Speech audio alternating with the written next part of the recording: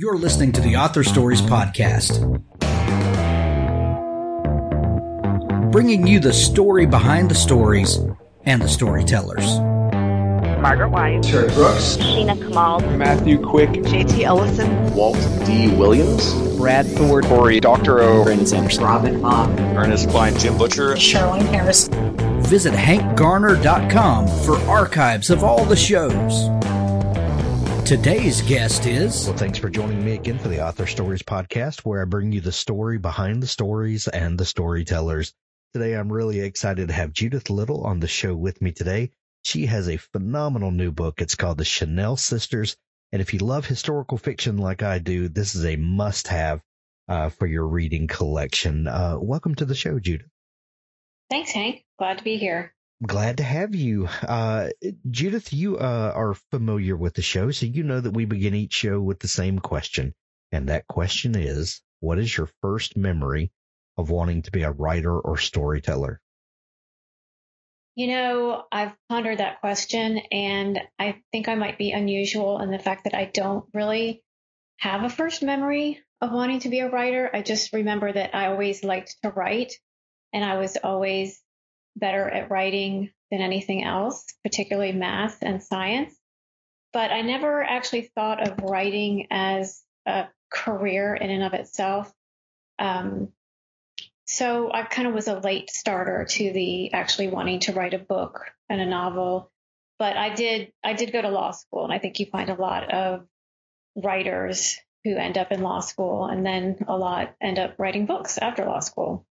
You're absolutely right. There is some strange intersection between studying and possibly practicing law and writing fiction. Do you have any insight into what that intersection might be?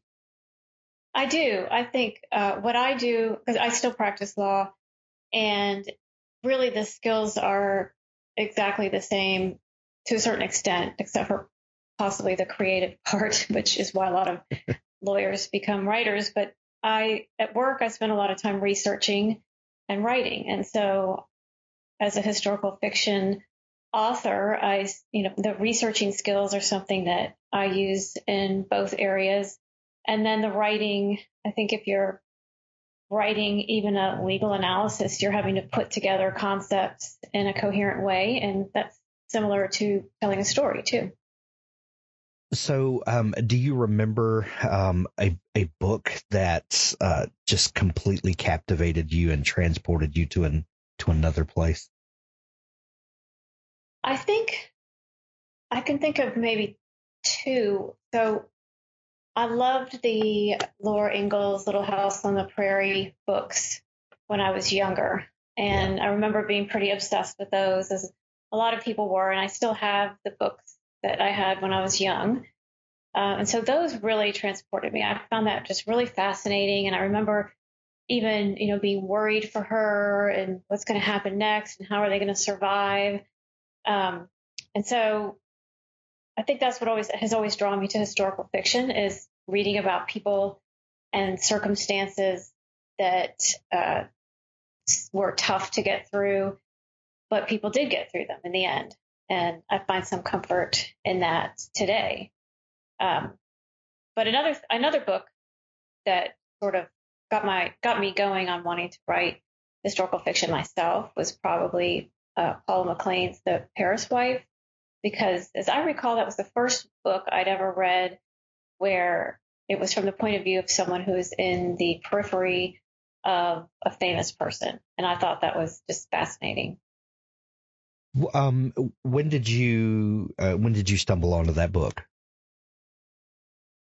I think I'm slow. It takes me a while to figure out things. And so it was a while ago. It was probably around when it came out, which I don't even know when that was.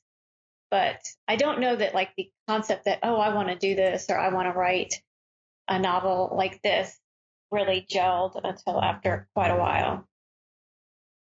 So as you're going through your process of getting your law degree, setting up practice, all of that, did writing fiction ever cross your path? Did you ever think of something and go, well, maybe I need to hold on to this, maybe it'll be useful at another date. Did that ever come to you, previously, and you put it on a shelf for a while? Well, I'm embarrassed to admit this, and you honed in right on my sensitive spot here. Not sensitive. I'm kidding, but I do have that horrible novel sitting on a shelf in my closet, and it's actually a sort of emotional purge of being a summer associate at different law firms when I was in law school, which that was back in the 80s. And those were kind of the heydays of summer clerk programs. I mean, it was kind of wild. And so I thought it would be fun to write just this sort of recounting of that. And it's horrible. I mean, it's just so bad. And for some reason, though, I know it's in my closet. I know where it is. I can't bring myself to throw it away, but I also can't bring myself to look at it. Is there anything about that novel that you'd like to share? Like, just what were some of your initial thoughts about what the story was? Well, that's a good question, because since I don't have any kind of degree in creative writing, and I had never really taken any kind of novel class, with my first novel, Wickworth Hall, that was really writing that, and the process of trying to get an agent and a publisher was really what taught me how to write. I really learned how to write through all of the rejection. So when I think about that first novel that's on the shelf, one of the big problems with it is that it's just a lot of episodes, and they aren't really necessary, and they don't really go anywhere, and it's just not a cohesive story. So it wasn't until I decided to start on what would become my first novel. I had always been a good writer. Yeah. Through my whole life, I had been a good writer, but what I didn't realize was that I did not know how to tell a story. So that was a learning curve.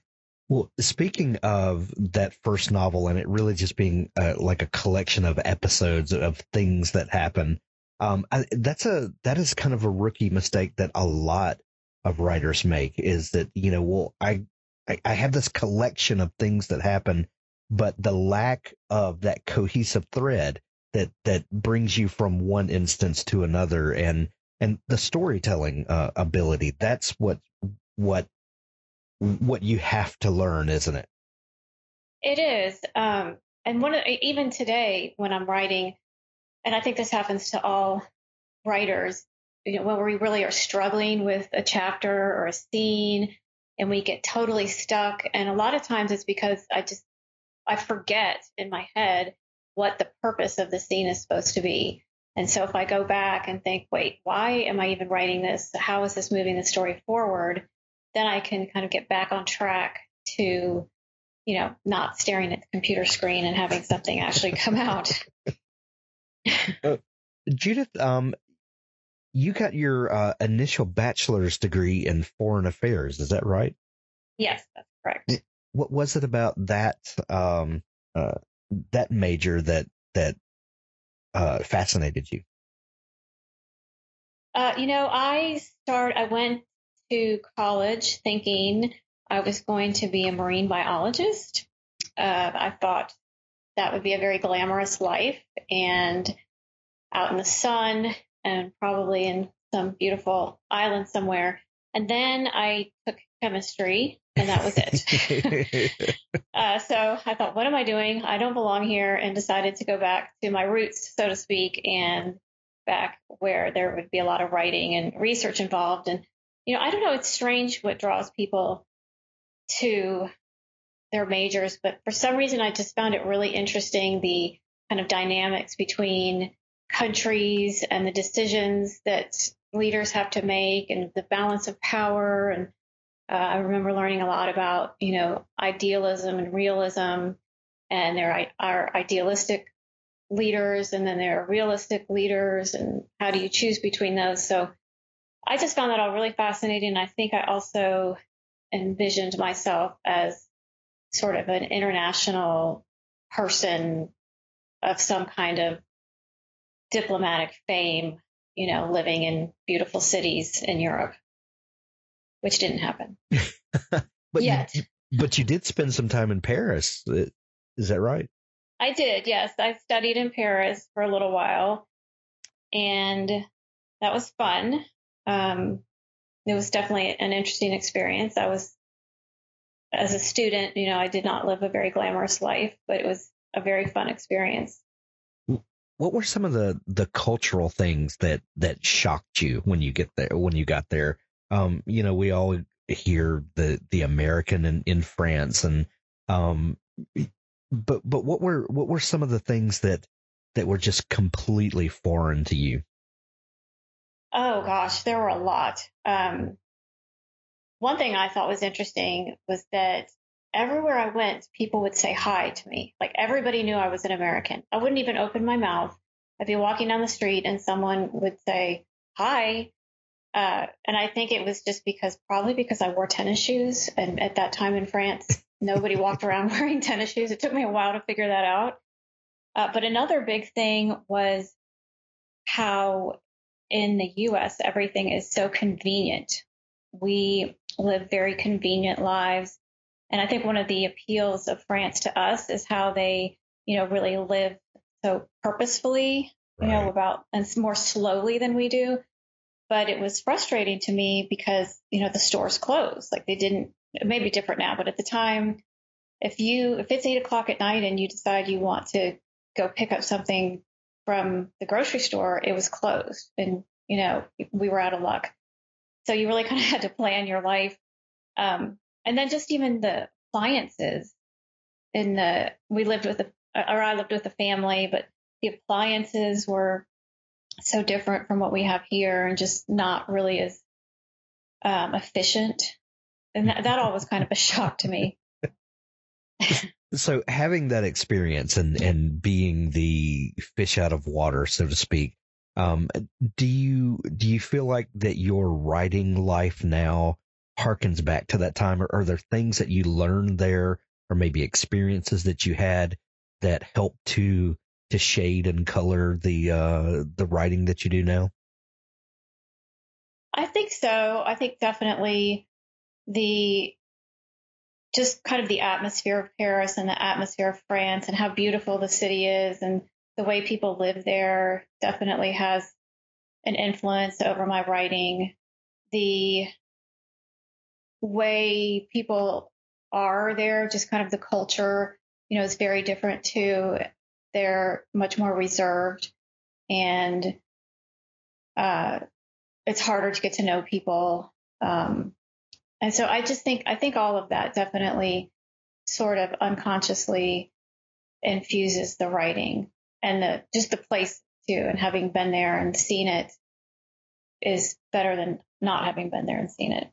Sure. So you mentioned earlier your first book that you published, the Wycliffe Hall. What was the inspiration for that book, and what brought this person who had wanted to be a writer for so long and even had made an attempt at it? What was different about this story idea? I think it was almost the perfect storm, and there were a few factors. One factor was I had just started having children, and they were young, and I needed an escape. So writing was sort of my happy place that I could go to when they were napping or, I had to watch them playing, that kind of thing. I needed an escape, a place I could go where I could tell people what to do and they would actually do it and listen and be logical to a certain extent. So I really started writing when I had children, as odd as that may sound, because of course then I was much more busy, but it was really, and it still is, it's a big stress reliever for me and a big way to just kind of escape the world for a little while. The other thing that inspired both books, in fact, was I had picked up a biography of Coco Chanel to read just for fun. And in that same biography, I read about a confrontation between the British and the French fleets during World War II, which was what inspired Wycliffe Hall. And it was a confrontation where the British fired on the French fleet in order to keep it out of German hands, and in the process killed over 1,000 French sailors. I had never heard of that before until I read this biography. And it was really just very briefly mentioned, but I was really curious because I thought something like that would be something I would have heard of. And I was surprised to find out that it really did happen. And so I wanted to write a book about that. And then in the same biography of Coco Chanel, that was where I learned that she had a sister, Antoinette. And that just always stuck with me, that the idea of being the sister of Coco Chanel just kind of fascinated me. So that was something I wanted to write about as well. So is Wycliffe Hall a real place? It's inspired by a real place. It's inspired by a country house in England called Ditchley Park. And at Ditchley Park, it was a home where Churchill would go during World War II when the moon was high, is how he put it, meaning that German bombers could see his country house from the night sky, so he needed another place to go. And he had his detectives look around, and they decided on Ditchley, which was owned by an American, a woman from Virginia, and her British husband. And she later became a famous decorator. She was better known as Nancy Lancaster. And so, this home was great. It was perfect. And of course, it was the standards to which Churchill could become accustomed. So he spent quite a few weekends at this home. And Wycliffe Hall is not a real place, but it kind of is a real place. Gotcha. When you start planning out an historical fiction novel and it deals with real events and things that could be real, there's a certain level of realism that has to play into historical fiction, or it wouldn't be historical fiction. How do you weave in these real life occurrences and then, allow imagination to take over from there? Is there a planning process to a novel like this? To a certain extent, there's an inherent outline, right? Because, there's the history. And so you have that. So you're not starting something from complete scratch. But the struggle is remembering that the people didn't know what was going to happen next, even though we do.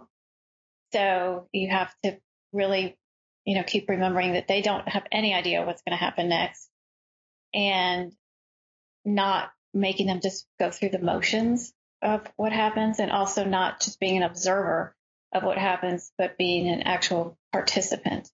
So it's not really something, to me, that you can totally plan out, but that sort of happens as you're writing the story. And for the Chanel story, which is told from the point of view of Antoinette, there is not a lot of information known about Antoinette. So I had to go with, everything that I could confirm for sure, and then fill in the blanks in a few spots. Well, quite a few spots. But I wanted to tell her story, and I did.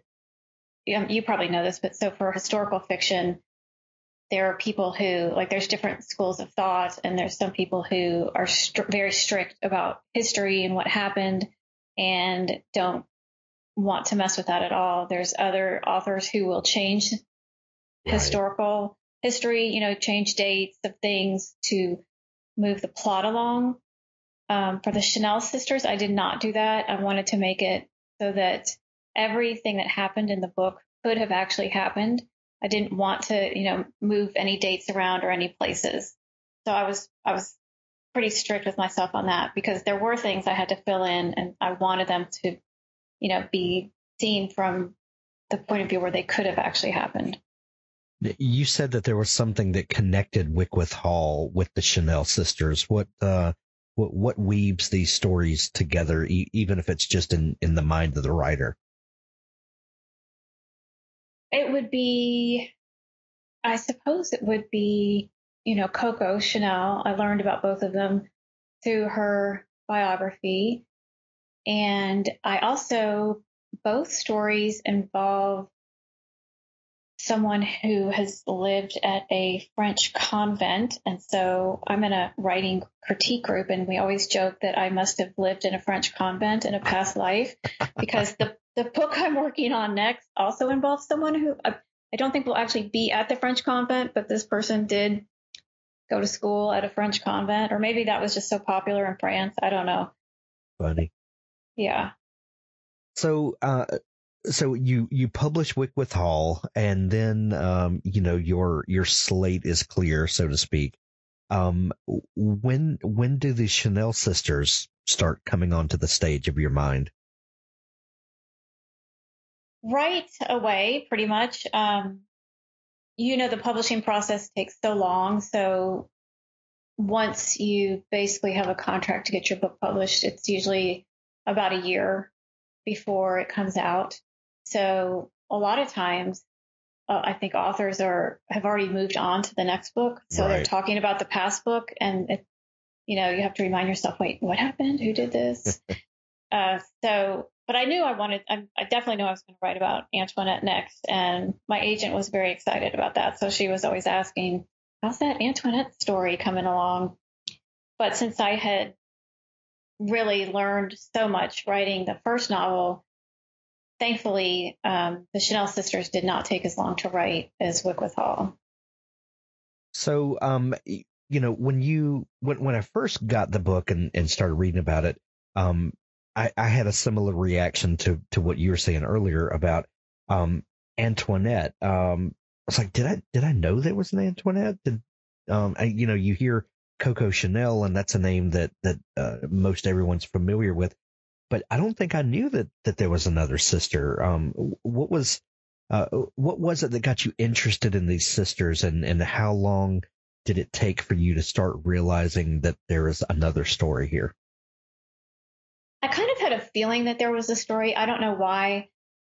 It just, as I was reading the biography of Coco, I thought, how can you be the sister of Coco Chanel and there not be a story, right? I mean, Right.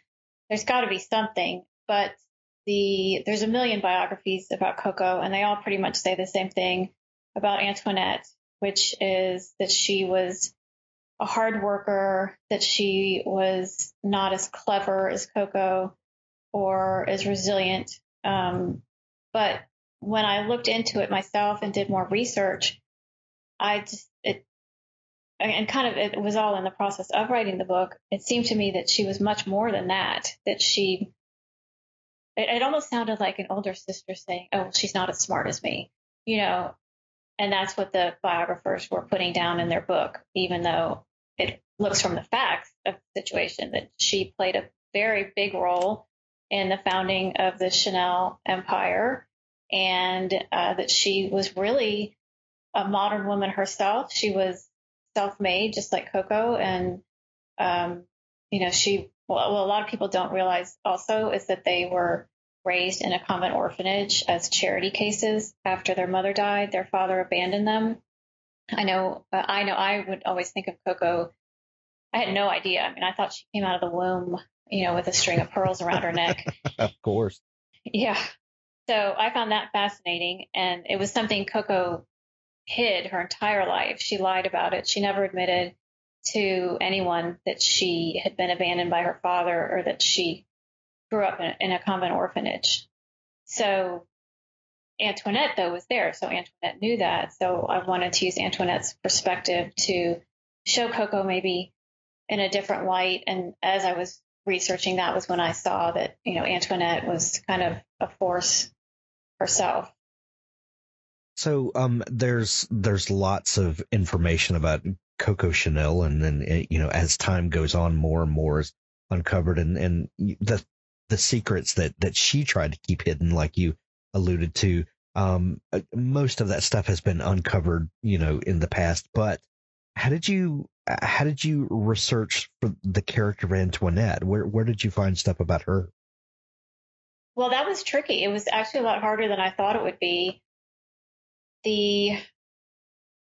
So there's all of Coco's biographies. So I looked at those and tried to piece together, there's definite facts certain things that are known for sure. Like in 1910, for instance, she signed the ledger of the first shop that Coco ever set up. So she was definitely there on that first day with Coco.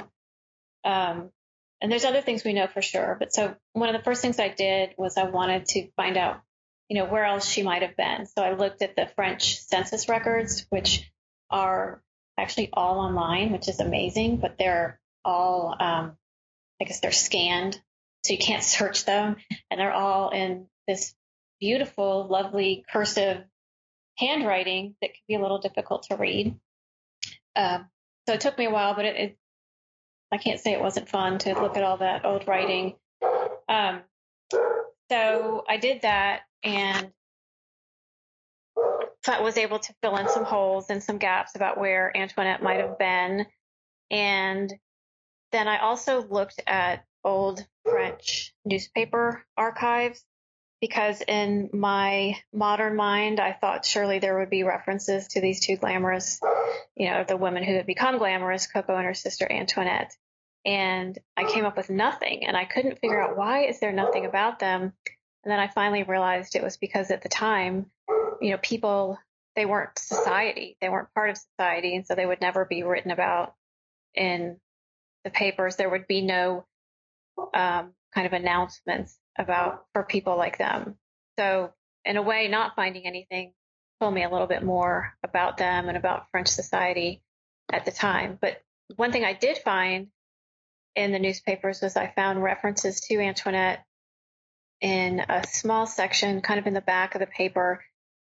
It really like tiny lines, and it was a part where it was a notice in the paper, kind of notifying people who looked of where certain people were traveling. And so her name was listed among other names that had nothing to do with her, not people she knew, but it would say, here's people going to Paris, and it would have her name, or to Deauville, or to Biarritz, which were places that Chanel had opened her first boutiques.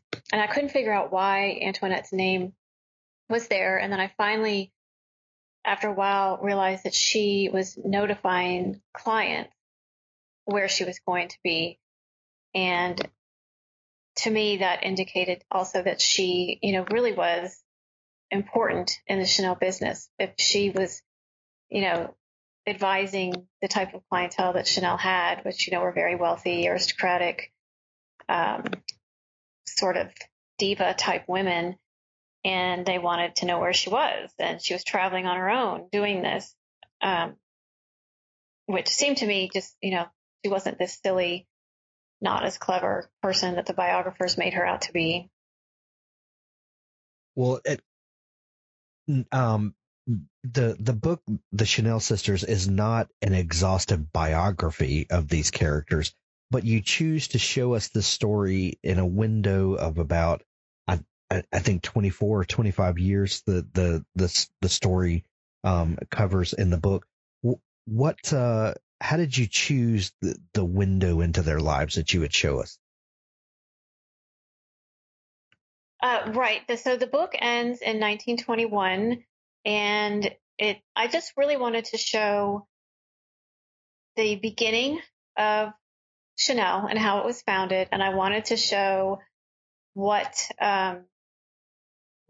made up sort of what drove Coco and how her character was formed from those early years. And I also wanted to show, to me, the convent time was important because so many of her designs, her aesthetic, you can look at it and you can just see you can see nuns, you can see, the convent life with the simple lines and simple fabrics, the use of black and white, her chain link belts are, if you look at what the nuns wore, they wore rosary belts around their waist that had a little piece that hung down that looked just like her chain link belts.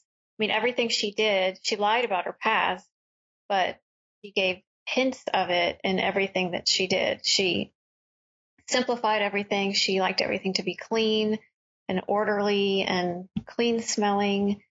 And so I thought that was important to show just kind of where she came from and also what drove her with the fact that her father abandoned her, and she was really driven to support herself because she had seen her mother died when she was young. The father was really never around, and so the mother worked very hard and trying to feed the children and ended up dying. And I think Coco learned that relying on someone else can literally kill you. And she just kind of had this innate need to not rely on anybody else except herself. So I think as I said, it ends in 1921, and some people have asked why it doesn't address Coco's role as a Nazi collaborator during World War II, but that was 1940, so that's out of the scope of the timeline. And I think, though, part of her personality and her formative years might give some idea as to why she might have done that, because she was one or two things she definitely was. One was a survivor and another was an opportunist. The book is available everywhere now. It came out yesterday, so you can go grab it. A great piece of historical fiction to start off 2021, which we're all hoping is a much better year than 2020 was. You can get the Chanel Sisters in Kindle edition or audiobook or, real life paper, however you like to read books. Judith, if people are just discovering you and want to dig into all the great stuff you do, where can they find you online? They can find me on my website, which is www.judith with an E, Judithe, little.com. And I'm also on Instagram at Judith Little and on Facebook. I'm kind of on Twitter. I'm trying to figure out Twitter. So if anybody has any advice for me, I would love it. I'm kind of overwhelmed by Twitter, but I'm working on it. Wear an asbestos suit when you get on Twitter. I know. That's another thing I'm learning, where to go and where not to go. Right. Well, we're going to send everyone to pick up their copy of the Chanel Sisters. Like I said, there's links to it in the show notes. We'll also put links to your website and Instagram and all that good stuff. Judith, thank you so much for taking time to come on the show. Well, thank you. Thank you for having me. A hitman with a conscience. Ian Bragg is paid to kill people. Only bad people and not many, but for a great deal of money. Case the target. Make the hit. Move on. Until he meets the woman with sparkling green eyes who changes everything. A few pre-readers had this to say about Ian Bragg.